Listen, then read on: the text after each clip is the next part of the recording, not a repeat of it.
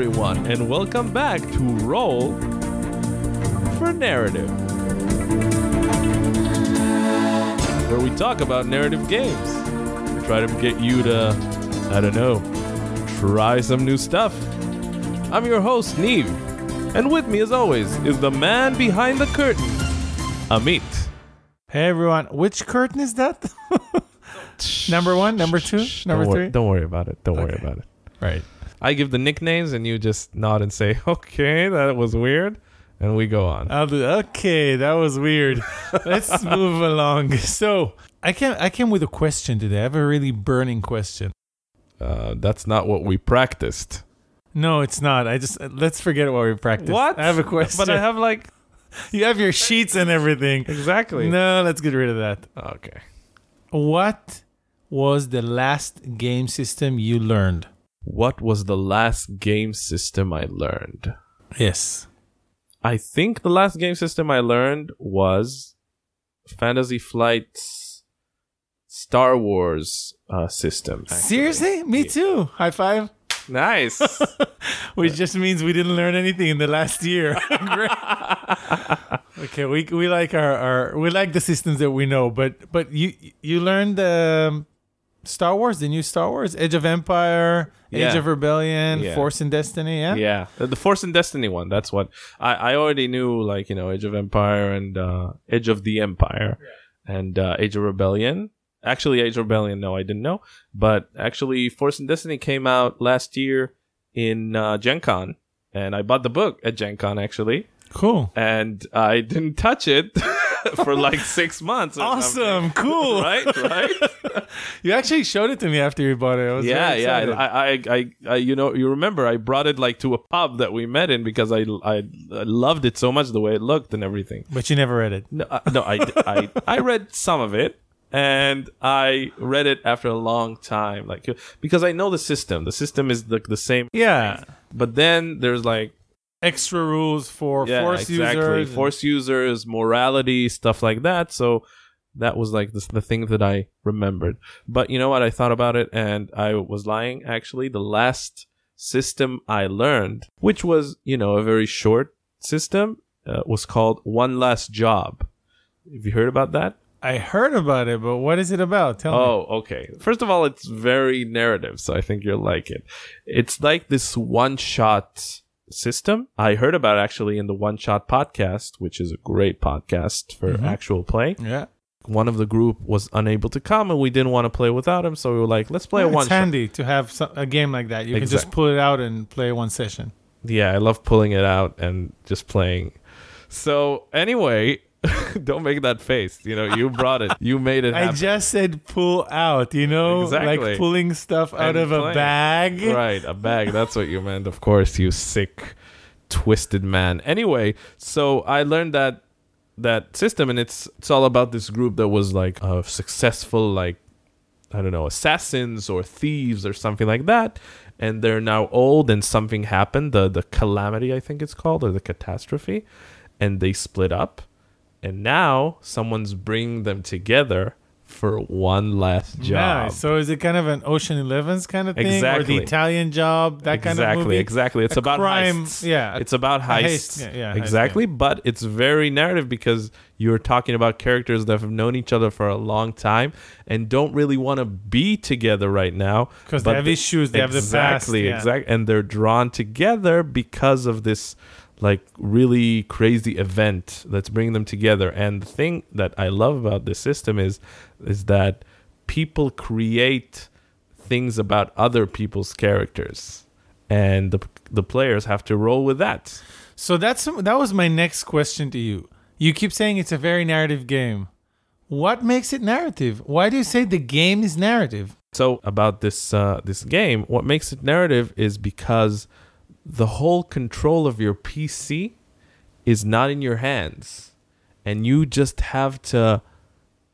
It's not the control. It's just who your PC is not in your hands. You have full control of how to play it, but you write it together with the other players. Exactly, more like they write it for you. Wow. Yeah. So basically, how the game starts is that the GM recruits this first person. And he's like, you're playing X and Y and the best guy and whatever, right? So everyone's like the best at what they do. So like the best safe cracker.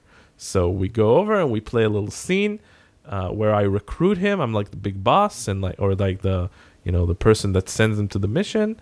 And then we go off with me or with or alone. He goes and he's like, well, I'm now going to recruit Bessie, the dame, the spy dame that was the best at what she did. He makes up a character as he goes, someone that's like best at what they do, and we need his sort of thing. And then he goes over and he does a recruiting scene with them, and then they go together to the next person, and that's how the game starts. So the whole setup phase of the game is to create each other's characters and... Wow, that's cool. Exactly. So it starts from a story. The whole thing starts from a story. Exactly. There's no character creation on page. There's nothing like that. You just start from the story. Really? So yeah, that's the setup phase, which is not exactly the same in Star Wars, is it?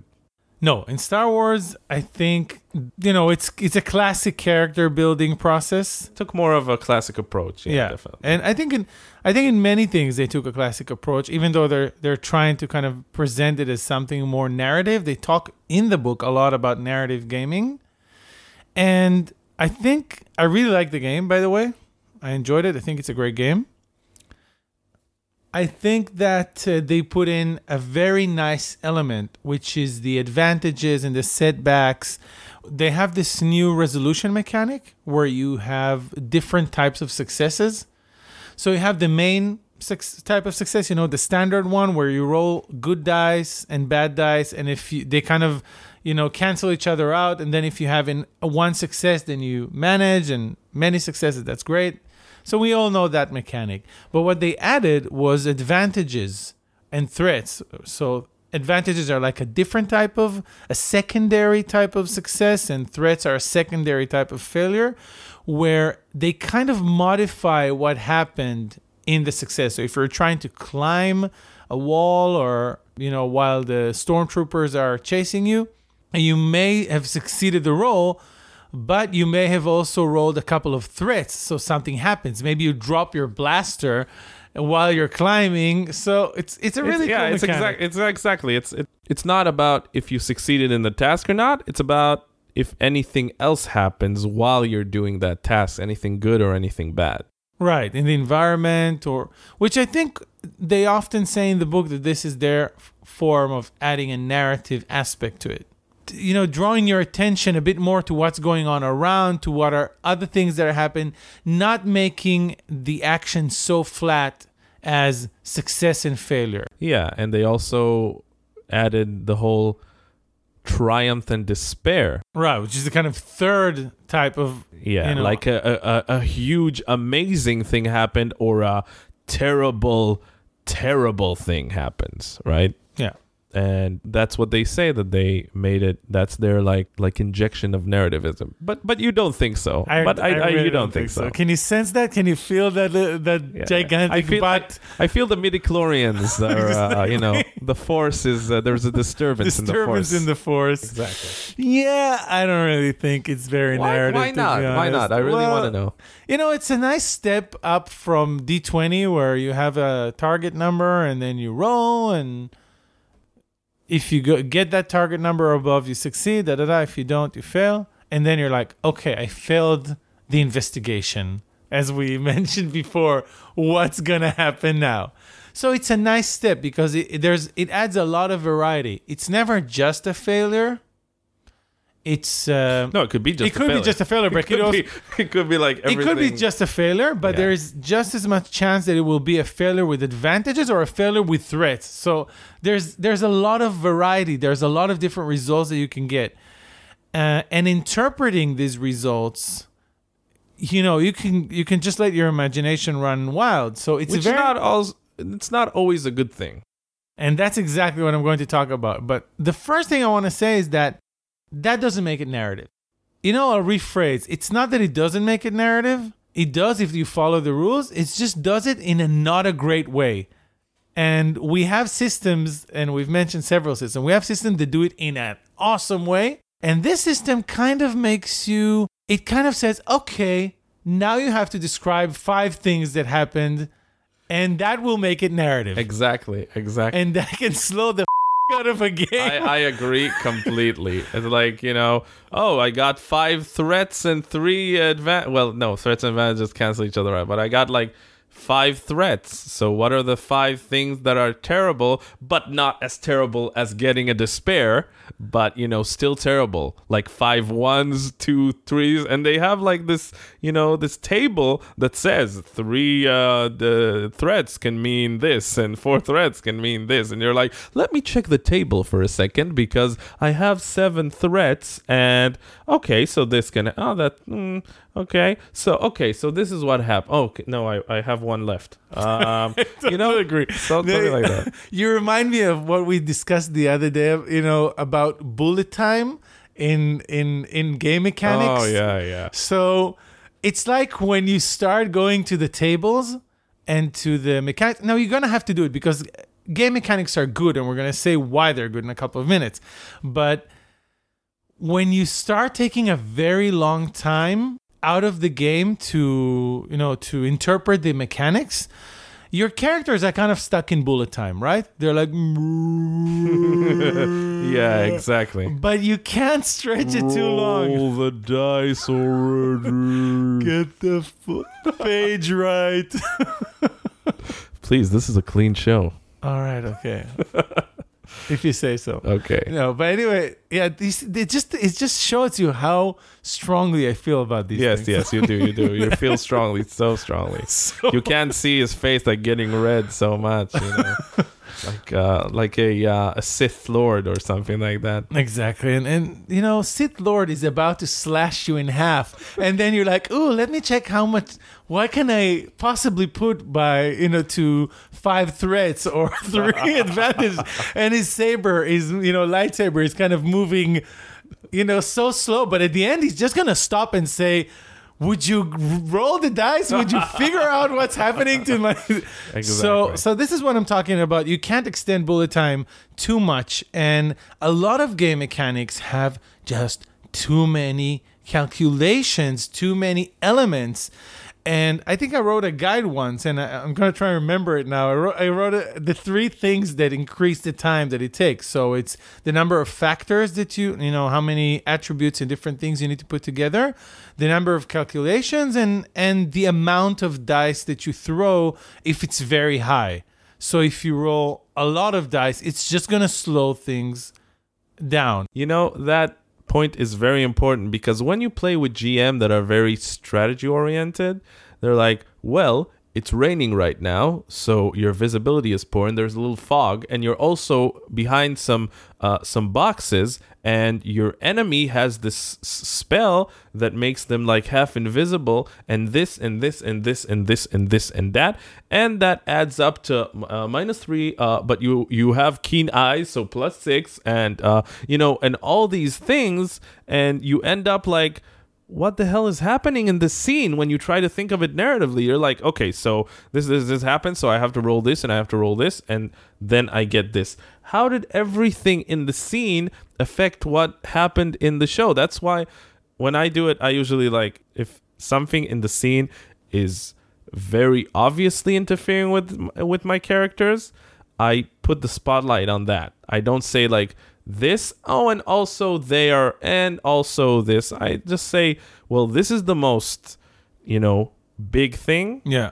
And let's stick to that and make that the big thing, because then from it we can tell a narrative story. Exactly. And that brings us right back to the what we said is the defining principle. What is going to be interesting to watch right now? Exactly. And if you take it too far to accurately factoring in everything that's happening from a realistic physical simulation point of view, you're going to lose the atmosphere. You're going to lose the moment. You're going to lose the drama. It's just going to look like I don't know, like this, like you're scanning with a very complicated scanner. Everything scanning the hell out of the scene. In Terminator, like in Terminator, just not nearly as cool as that. But so that's what I felt. I think it's a great step for Fantasy Flight Games. What they did towards, it's a really nice step for people to transition from things like Dungeons and Dragons that are kind of clear-cut success failure towards more narrative games by actually forcing,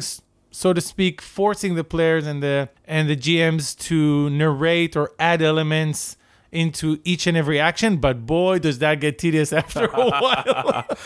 I do like it. I think, as you said, it's a step in the right direction, because if you get advantages, you kind of, okay, I get something, and then, okay, what do I get? What's the thing that I want for this scene? But then, the GM could tell you, oh, no, that's only 1 point. You can't get a dragon with that. Yeah. And maybe it's really cool if you get a dragon. Yeah, right now. Maybe it's like a light. You could get a light. Not that I give dragons away, okay? I don't give everyone that wants dragons, okay? But don't lie, Neev. Don't lie. Every once in a while you give a dragon. Okay, well, every once in a while, when they deserve a dragon, I give them a dragon, okay? But not all the time. But and it's not about giving stuff away, because what I like about the systems that we play is that there's no you get a good thing or you get a bad thing. Is that it's more like you get an ability to influence the story in a specific way.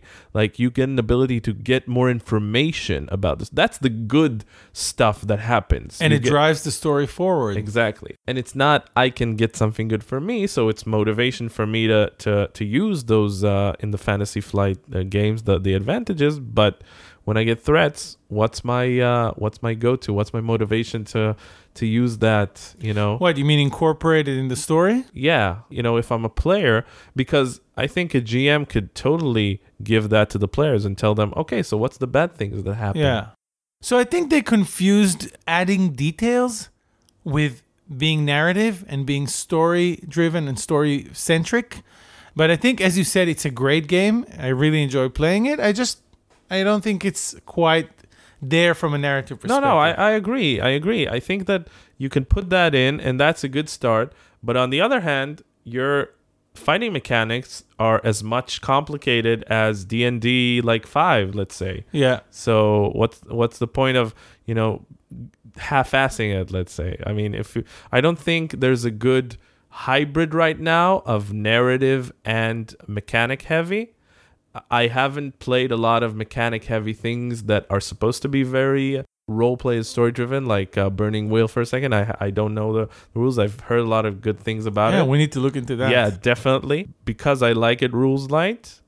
But I'm not afraid of the rules. If I can have a rules-heavy system that aids me in being narrative, I don't want to say no to that. Can you, though? Do you need a rules-heavy system to I don't need it, but maybe it could point me in very interesting directions and also point the players in interesting directions. Yeah. So, Neev, you do realize that we've been sitting here bitching about systems that aren't narrative, but maybe it's time for us to talk about systems that do support narrative play. Bitch about support. Yeah, well, or praise or glorify or worship. Yes. We can do that. Yeah. Let's. So let's talk about the system that we don't mention, I think, enough. Yeah. I don't know if you know it. It's called Apocalypse World. The what? Which one? Apocalypse World. What is that? A kind of a post-apocalyptic? Okay, so I think we can definitely say we both think that this has been a major breakthrough in narrative gaming. Definitely. On so many levels that we're not going through. It's building. It's like a building stone. Yeah. Let's say. It's like a new dimension. Exactly. No, seriously. Thank you, Vincent Baker, for creating Apocalypse World. You really did change the way we play games. We love you, Vincent. That's right. I think the way you did it and the way...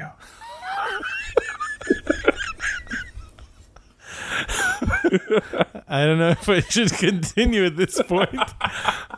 I think it just discredited us in the most... Well, I don't think Vincent listens to this podcast, so... That's okay. Or does he? Well, it doesn't matter. Because what he did was, Anyway, forget about what he did. Let's talk about the product. So the game, what Apocalypse World does...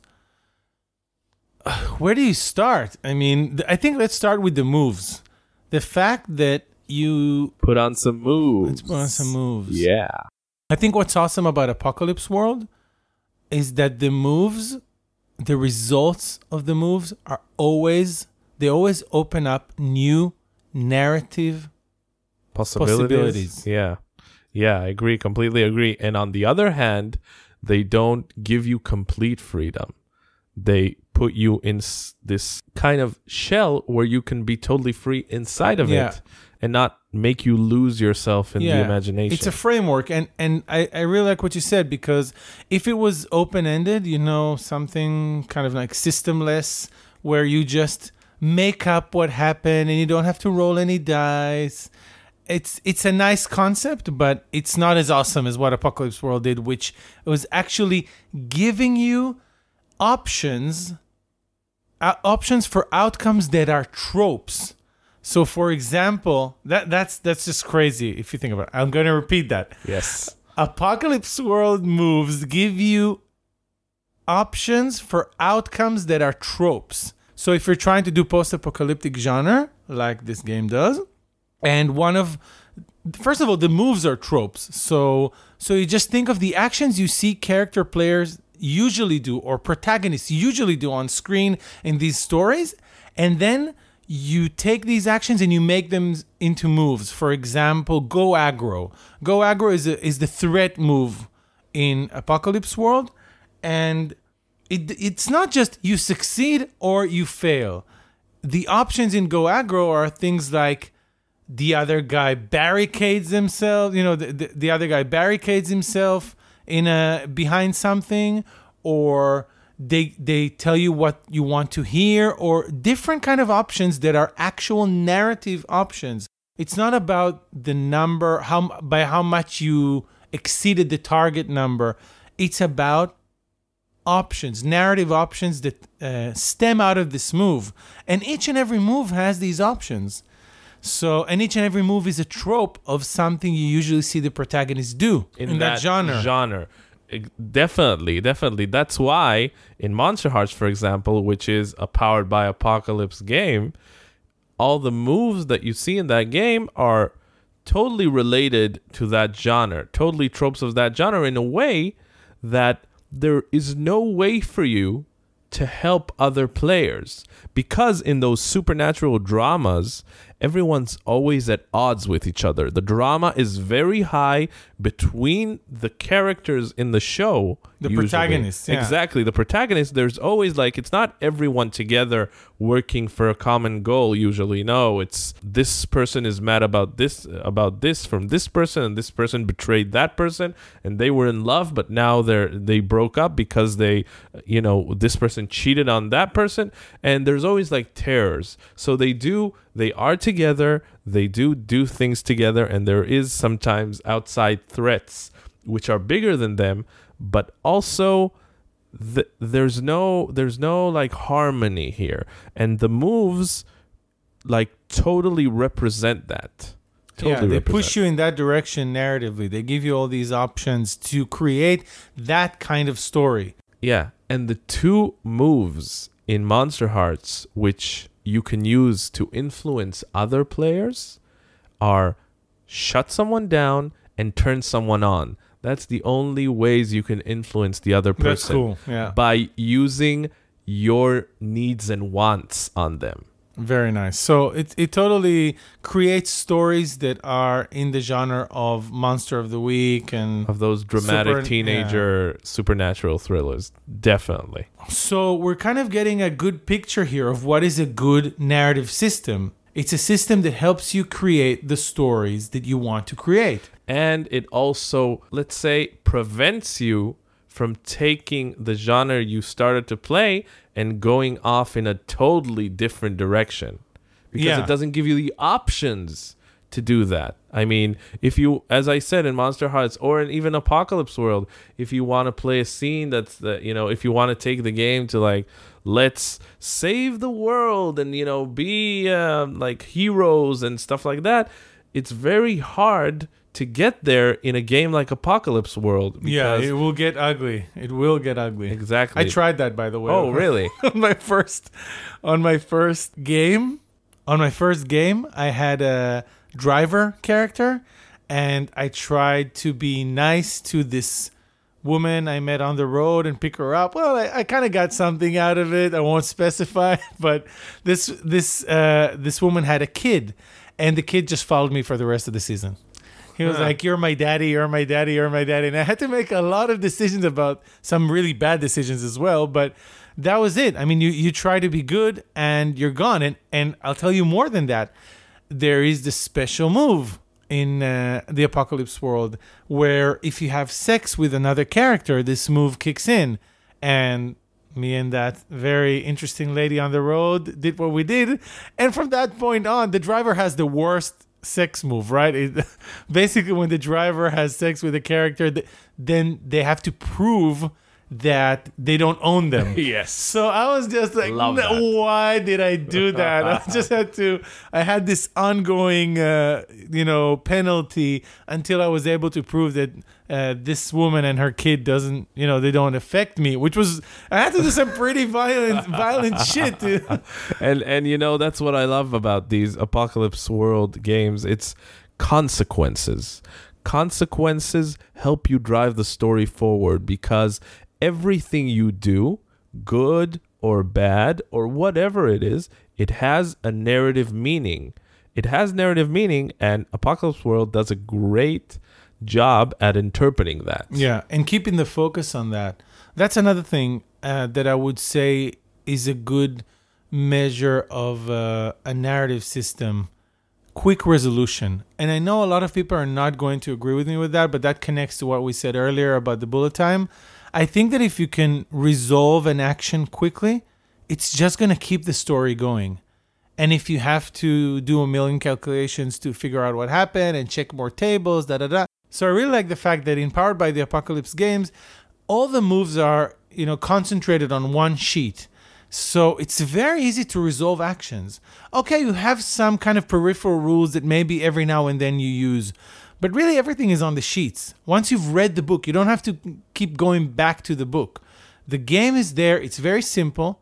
You resolve things very quickly with a roll plus modifier, and that's it. And you get awesome, dramatic moments all the time, one after the other, without spending so much time on calculating your armor or whatnot. Definitely. And you know what? The fact that everything is on the sheet and everything is very specified, that really helps the players. My players are always like, oh, okay, listening to the story, something happens, and they're like, I want to shut him down, because they remember all the moves, and they're like, okay, so this is my narrative devices. I remember them in the back of my head, and I want to use that, because maybe if they didn't have those moves and they didn't play this game for a long time, and they wouldn't know. They were like, well, I want to make him this and this and that. But when they know what the move can do, and the name of the move, which is, I think, genius for all its, for that alone, the names of the moves are genius. It's stuff you remember. Yeah, there's a lot of color in it, and it has impact. Yeah, I agree. You remember. That's how it makes my players say, I want to shut them down. I want to turn this guy on. I want to gaze into the abyss. It's those names. You want to do that, and that's how our dear Vincent tricked our players into making narrative decisions. I couldn't agree more. Right?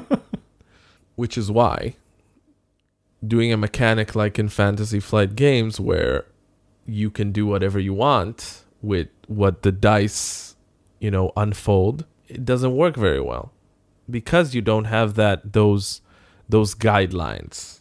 Yeah, it's not, the whole system doesn't take you into taking actions that are within the trope. By the way, it's not just the actions that Apocalypse World keeps within the trope, it's also the characters. If you think about it, you have all these archetypes, which aren't really classes. It's not... Exactly, yeah. They're really just the typical trope characters. Exactly. And you have in the post-apocalyptic world, you have the battle babe, which is the hot chick or guy with the guns. Especially Furiosa, let's say, from Mad Max. And you have the driver, as I mentioned earlier, the guy with the car, like Mad Max in the earlier films. Yeah. And you have the heart holder, which is the person that controls a settlement. That's someone so like many characters. Someone like the governor in Walking Dead, or Rick, let's say. Yeah, definitely. And you can change between tropes or between character archetypes during the game. So your whatever leader of a gang can become, a heart holder or whatnot. Yeah. So it's everything about the game. There are so many more things. We're going to mention it so many more times because it's a very comprehensive work of narrative gaming. It's not just the player's rules. It's not just the moves. It's not just the characters. It's also what Apocalypse World has really taught people how to GM, how to, what they call it, MC games that are of a certain genre. With the principles and with the MC moves. We're going to talk about it in another episode. But I think it's definitely a Bible for narrative gaming. I think the Apocalypse World first edition, and I'm really looking forward for the second edition that just went to Kickstarter like a few months ago. Yeah, needless to say, I backed it. Of course, me too. It's just priceless. Definitely. And as you said, the characters are important tropes, and that translate to other games like Monster Huts that I play. There's the vampire and the werewolf and the ghost and everything, and it's not about what power they have, it's more about what their character's character is. You understand what I'm saying? It's like, if I'm a vampire, personality, exactly, what drives me, and that's the important thing, because they give you this kind of, every Apocalypse Engine game, they give you this flavor on the sheet. It tells you like what kind of theme the character has, and then they give you like this, like 2 paragraphs of who this character is and how, and ideas how to play it. Not exactly how to play it, but ideas how. Yeah, just a general feel of that character, what its motives are. Exactly, and it's not, when you build a character in games like D&D and stuff like that, you build all the characteristics and everything, and then you think about maybe their past and something, but where do we go from here? Yeah, it really forces you to build a character that's, first of all, has clear motives, clear direction, clear place in the story that we're about to tell, and then even another system of rules helps you create clear connections to the other characters, which is priceless. Definitely. And we can do a whole episode just on that. So the setup stage mechanic actually includes a round where each player introduces their character, and then another round where each player starts using pre-generated sentences on each one of you have a set of pre-generated sentences that relate to your character, and you can activate it on each and one of the other players. For example, this person has seen me bleed in battle, and therefore they think about me so and so. Or this person has betrayed me, or I've been alone with this person, so I know how they operate. And as you use them, you actually get mechanical benefit. You get plus, you get a modifier to your actions against or for this character. And it's even more complicated than that, because every character also has a set of comebacks to that. Yes, but I'm a person that's hard to get to know. So reduce that modifier. And it's pretty awesome. When you run this thing in your zero meeting, you just get instantly an amazing network of connections between the PCs that your entire game is built on that. I actually used that mechanic in a game for Force and Destiny that I ran. I just sat down and I wrote like lines, and I put it on the table, and I told all my players, okay, so now one at a time, you pick from this, and then you pick from this. Okay, and this was like a good connection, and this was like more, let's say, well, not bad connection, but more of a, complicated. yes, more complicated connection. So I said, you pick from this and you pick from this for each character, and we just made the story because it's so genius, this system. And how they do it in Monster Hearts is also very interesting, because instead of plus something, you get this string on someone, which means that you have an emotional hold on them. And they took it to a very interesting... There's a reason I play Monster Hearts, because I think it's the most suited for me and for my players. And I just think it's genius. And another thing I wanted to say about Monster Hearts, obviously, is that you have the thing that tells you how to play your character, ideas, but then you have something called your darkest self, which is some trigger happens. It could be having sex with someone. It could be someone betraying you. It could happen in a lot of ways. A trigger happens, and then you have a totally different script on how to play your characters. I mean, you lose all your inhibitions, and you play your characters through these like 2 paragraphs that are completely different from how you played it right now. It just makes it much more powerful and much more dramatic. And then it's like something that burns out. You do it for a little bit, and then something happens, and you return to your normal self. Did you get into a darkest side moment in your game? Yes, I did. I actually already got to like 2 darkest side moments of 2 different characters, and it was awesome each time. I love Buffy the Vampire Slayer, and I think they invented this whole darkest self thing. They took it very interestingly with Buffy and with Willow, and with Willow they did it, I think, in an amazing way. Yeah, I loved it. It was just it's awesome. A great storyline, and they took a lot from that, because what ended that was the intervention of Xander, like a touching moment. No one defeated Willow, right?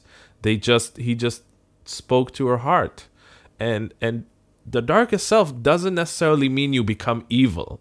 Okay, there's a character that's like, it's called the Chosen, which is basically the Slayer in Buffy the Vampire Slayer. That when she gets to her darkest self, she says, "Okay, I don't need anyone else. I'm doing this alone," which is exactly what happened to Buffy several times. She was like, "I can't hurt my friends anymore. I don't want to put them in harm's way. I'm going in alone," which is stupid, which is, complicated, which caused a lot of things. But, she played that all the way. And the darkest self isn't about turning people evil, like, with Willow that happened. But it's about it's about like giving a boost to the story in a very like low place. Like your character is in a very low place, and then you give it like a crazy boost. I love that. So this is what we're talking about, right? Game systems that are the story boost is, the narrative boost is built into the system. You can't run away from it. It's just playing it creates awesome stories. Exactly, because you can't make your players do what you want, or you can't make your players play narratively. I mean, you can give them the pushes that you need, but I think the thing that makes players play narratively the most is the mechanics of the system that encourages narrative play. Exactly. Yeah. It's not us. I mean, we can play narrative all day, but if the system doesn't support it, then the players are just not going to go that way. Well, we are going to talk in future episodes about how to take systems that aren't originally narrative or aren't inherently narrative and kind of work with them. So that's going to be an element of that. But also I wanted to ask you, we've mentioned Monster Hearts, and we've mentioned, of course, the original Apocalypse World. Did you play any other hacks?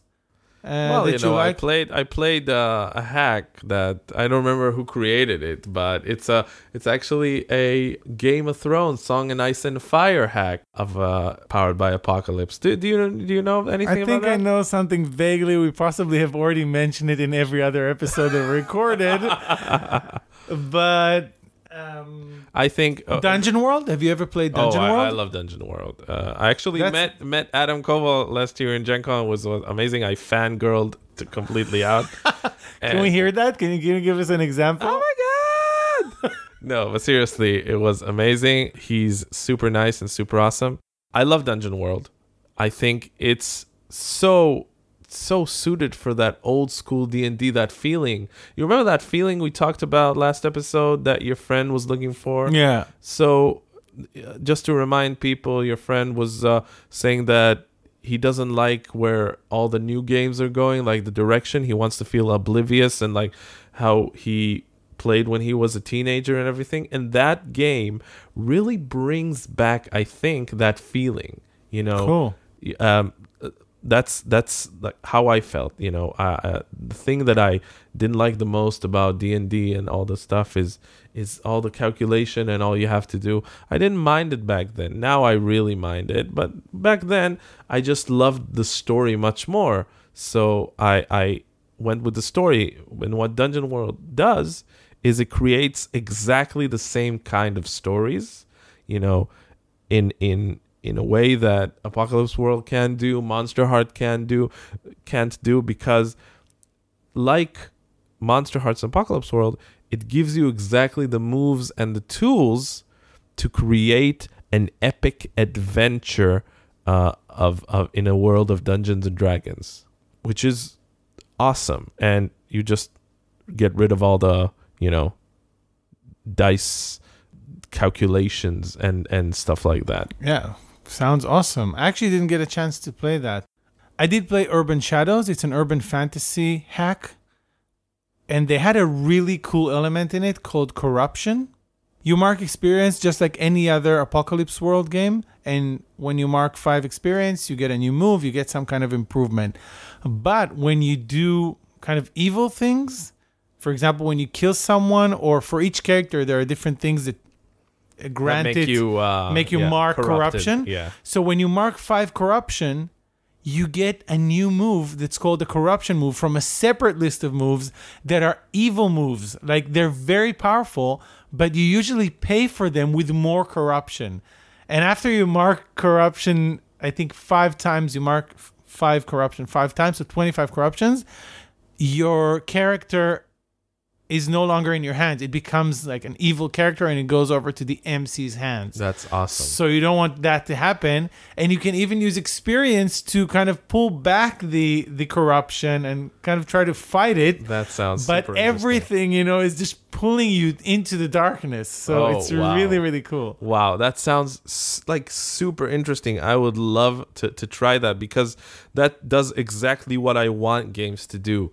To make players make hard choices, narrative hard choices, which is super important, I think. Look, another thing that these Apocalypse Engine games do very well is they develop your character very well. There's a part in these games that is a bigger advancement. There's the regular advancement that you get when you do things and get experience, and there's like a bigger advancement where you can gain a crew, or you can gain an ability of another character.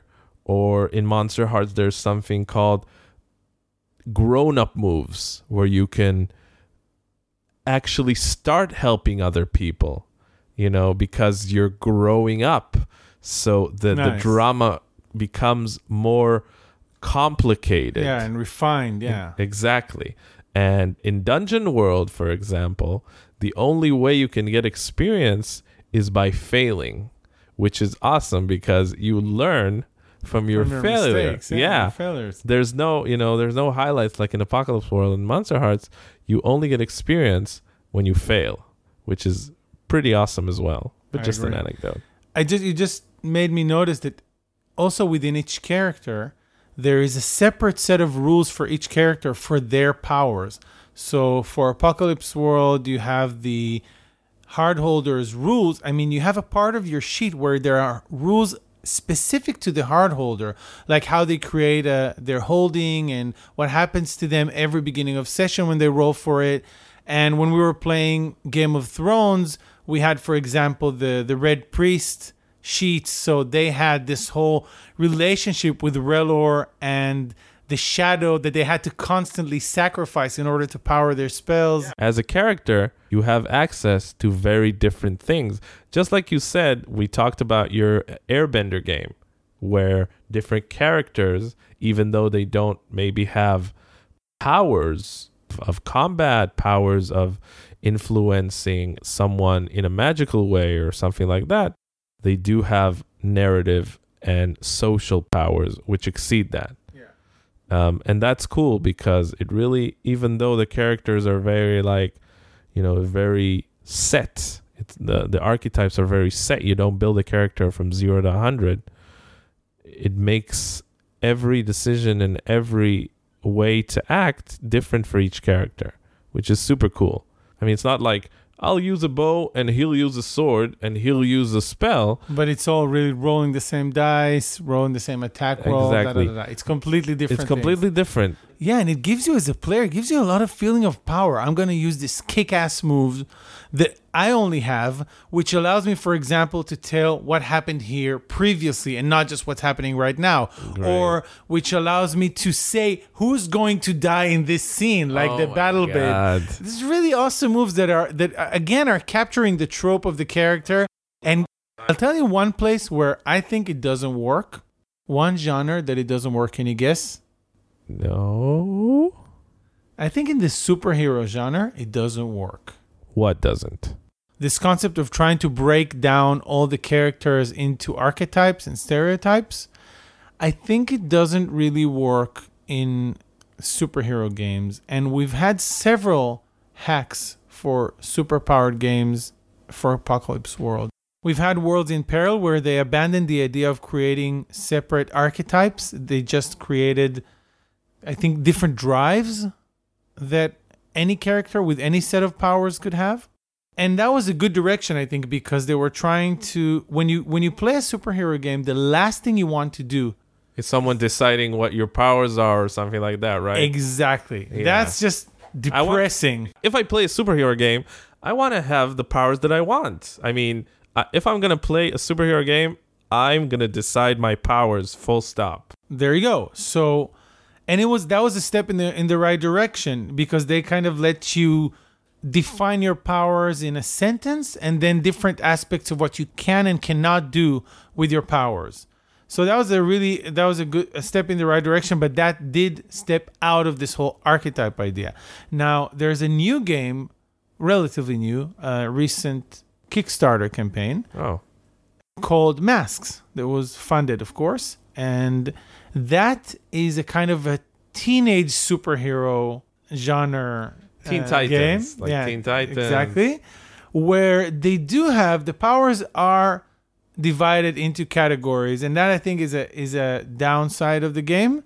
But they have an awesome social mechanic. Like, your attributes are not even strength or whatever. They're your social roles. And the more you play out a certain role, you get more points in that attribute. And then when you attack, which is associated with one of the social roles, you do it better if you actually behave this way. And then if you don't, or if someone tells you you're not, then you kind of lose points from that social role. So this whole game is based on something like, I think, 6 or 7 social roles that these are your attributes. Can you give us an example? So, yeah, for example, the savior is one of them. So if you act in a way that is consistent with the idea of a savior, you protect others, you save them, I think there is a defend other move or whatever. And if you do that, you get more points in that attribute. You become like the savior 4 or the savior 3, whatever you had before. That sounds cool. That sounds really cool. Yeah, I really liked it. But again, I think that when you take superhero powers and you put them in archetypes, you kind of lose something. And that's why in City of Mist, for example, which is the game we're working on, we didn't do that. We tried actually to go away from that, even though we are using Apocalypse World, and create a game where you can choose any power, but your powers are listed as tags, as free text tags. So whenever they become relevant, then you get the bonus or the modifier to make your role more successful. Yeah, because I think powers in superhero genres are less important to the story as other things. I mean, it's awesome that you have your powers and you can do amazing things with it. But let's say I want freezing power and another person wants fire power. We could basically do the same things, okay, if we're talking narratively. Let's say he can build a bridge and I can, but from ice, but not what I'm talking about. We can both stop the villain in the same way. We can both do things that, if I have mind control, for example, I can use mind control. It doesn't matter what your powers are for the story. That's why I don't think it should be in an archetype. You should have the powers that you think are cool to see and use, and keep that separated from who your character is. Yeah, that's a very good point. So when you want to create something in the superhero genre and you want a mechanic or a system that's going to support the narrative of superhero genres, it doesn't really matter what kind of blast do you use. Optic blast, fire blast, psychic blast, ice blast, electric blast. You blast them, right? You blast them to smithereens, whatever. So yeah, I think that's a very good point. And that's why we kind of try to focus on putting the emphasis on the narrative and not on the specific powers, even though in a weird way it kind of gave you the freedom to create any set of powers that you want. But so when are we playing City of Mist? Because I'm hearing a lot about this, but well, should we tell them? We did play City of Mist, and we're playing City of Mist. We're recording it, so we're going to share that with you very soon. Very soon. But it's in the works, and it's going to come out soon. Definitely soon, because soonish, sooner rather than later. It's gonna be awesome. I'm gonna tell you that much already, because we have to do an episode about what's super amazing about City of Mist, because we can talk about that for hours. So let's continue with something else and put that in the back burner. All right, folks, there it is. We talked about good narrative mechanics, and we talked about not so good narrative mechanics, if we could say that. We praised some things, and we bitched about some things, as they say, and on some things. Hope it helped you guys a little bit. I think it was very interesting for me, at least. Again, we would love your feedback. We're using the feedback that you guys are giving us, and we're trying to implement it every episode. So please keep that thing going. Keep it flowing in. We love your feedback. We love it. Amit loves it more. Shh, don't tell them. Okay. Thank you, guys. We'll see you. See you next time. Bye-bye. Bye.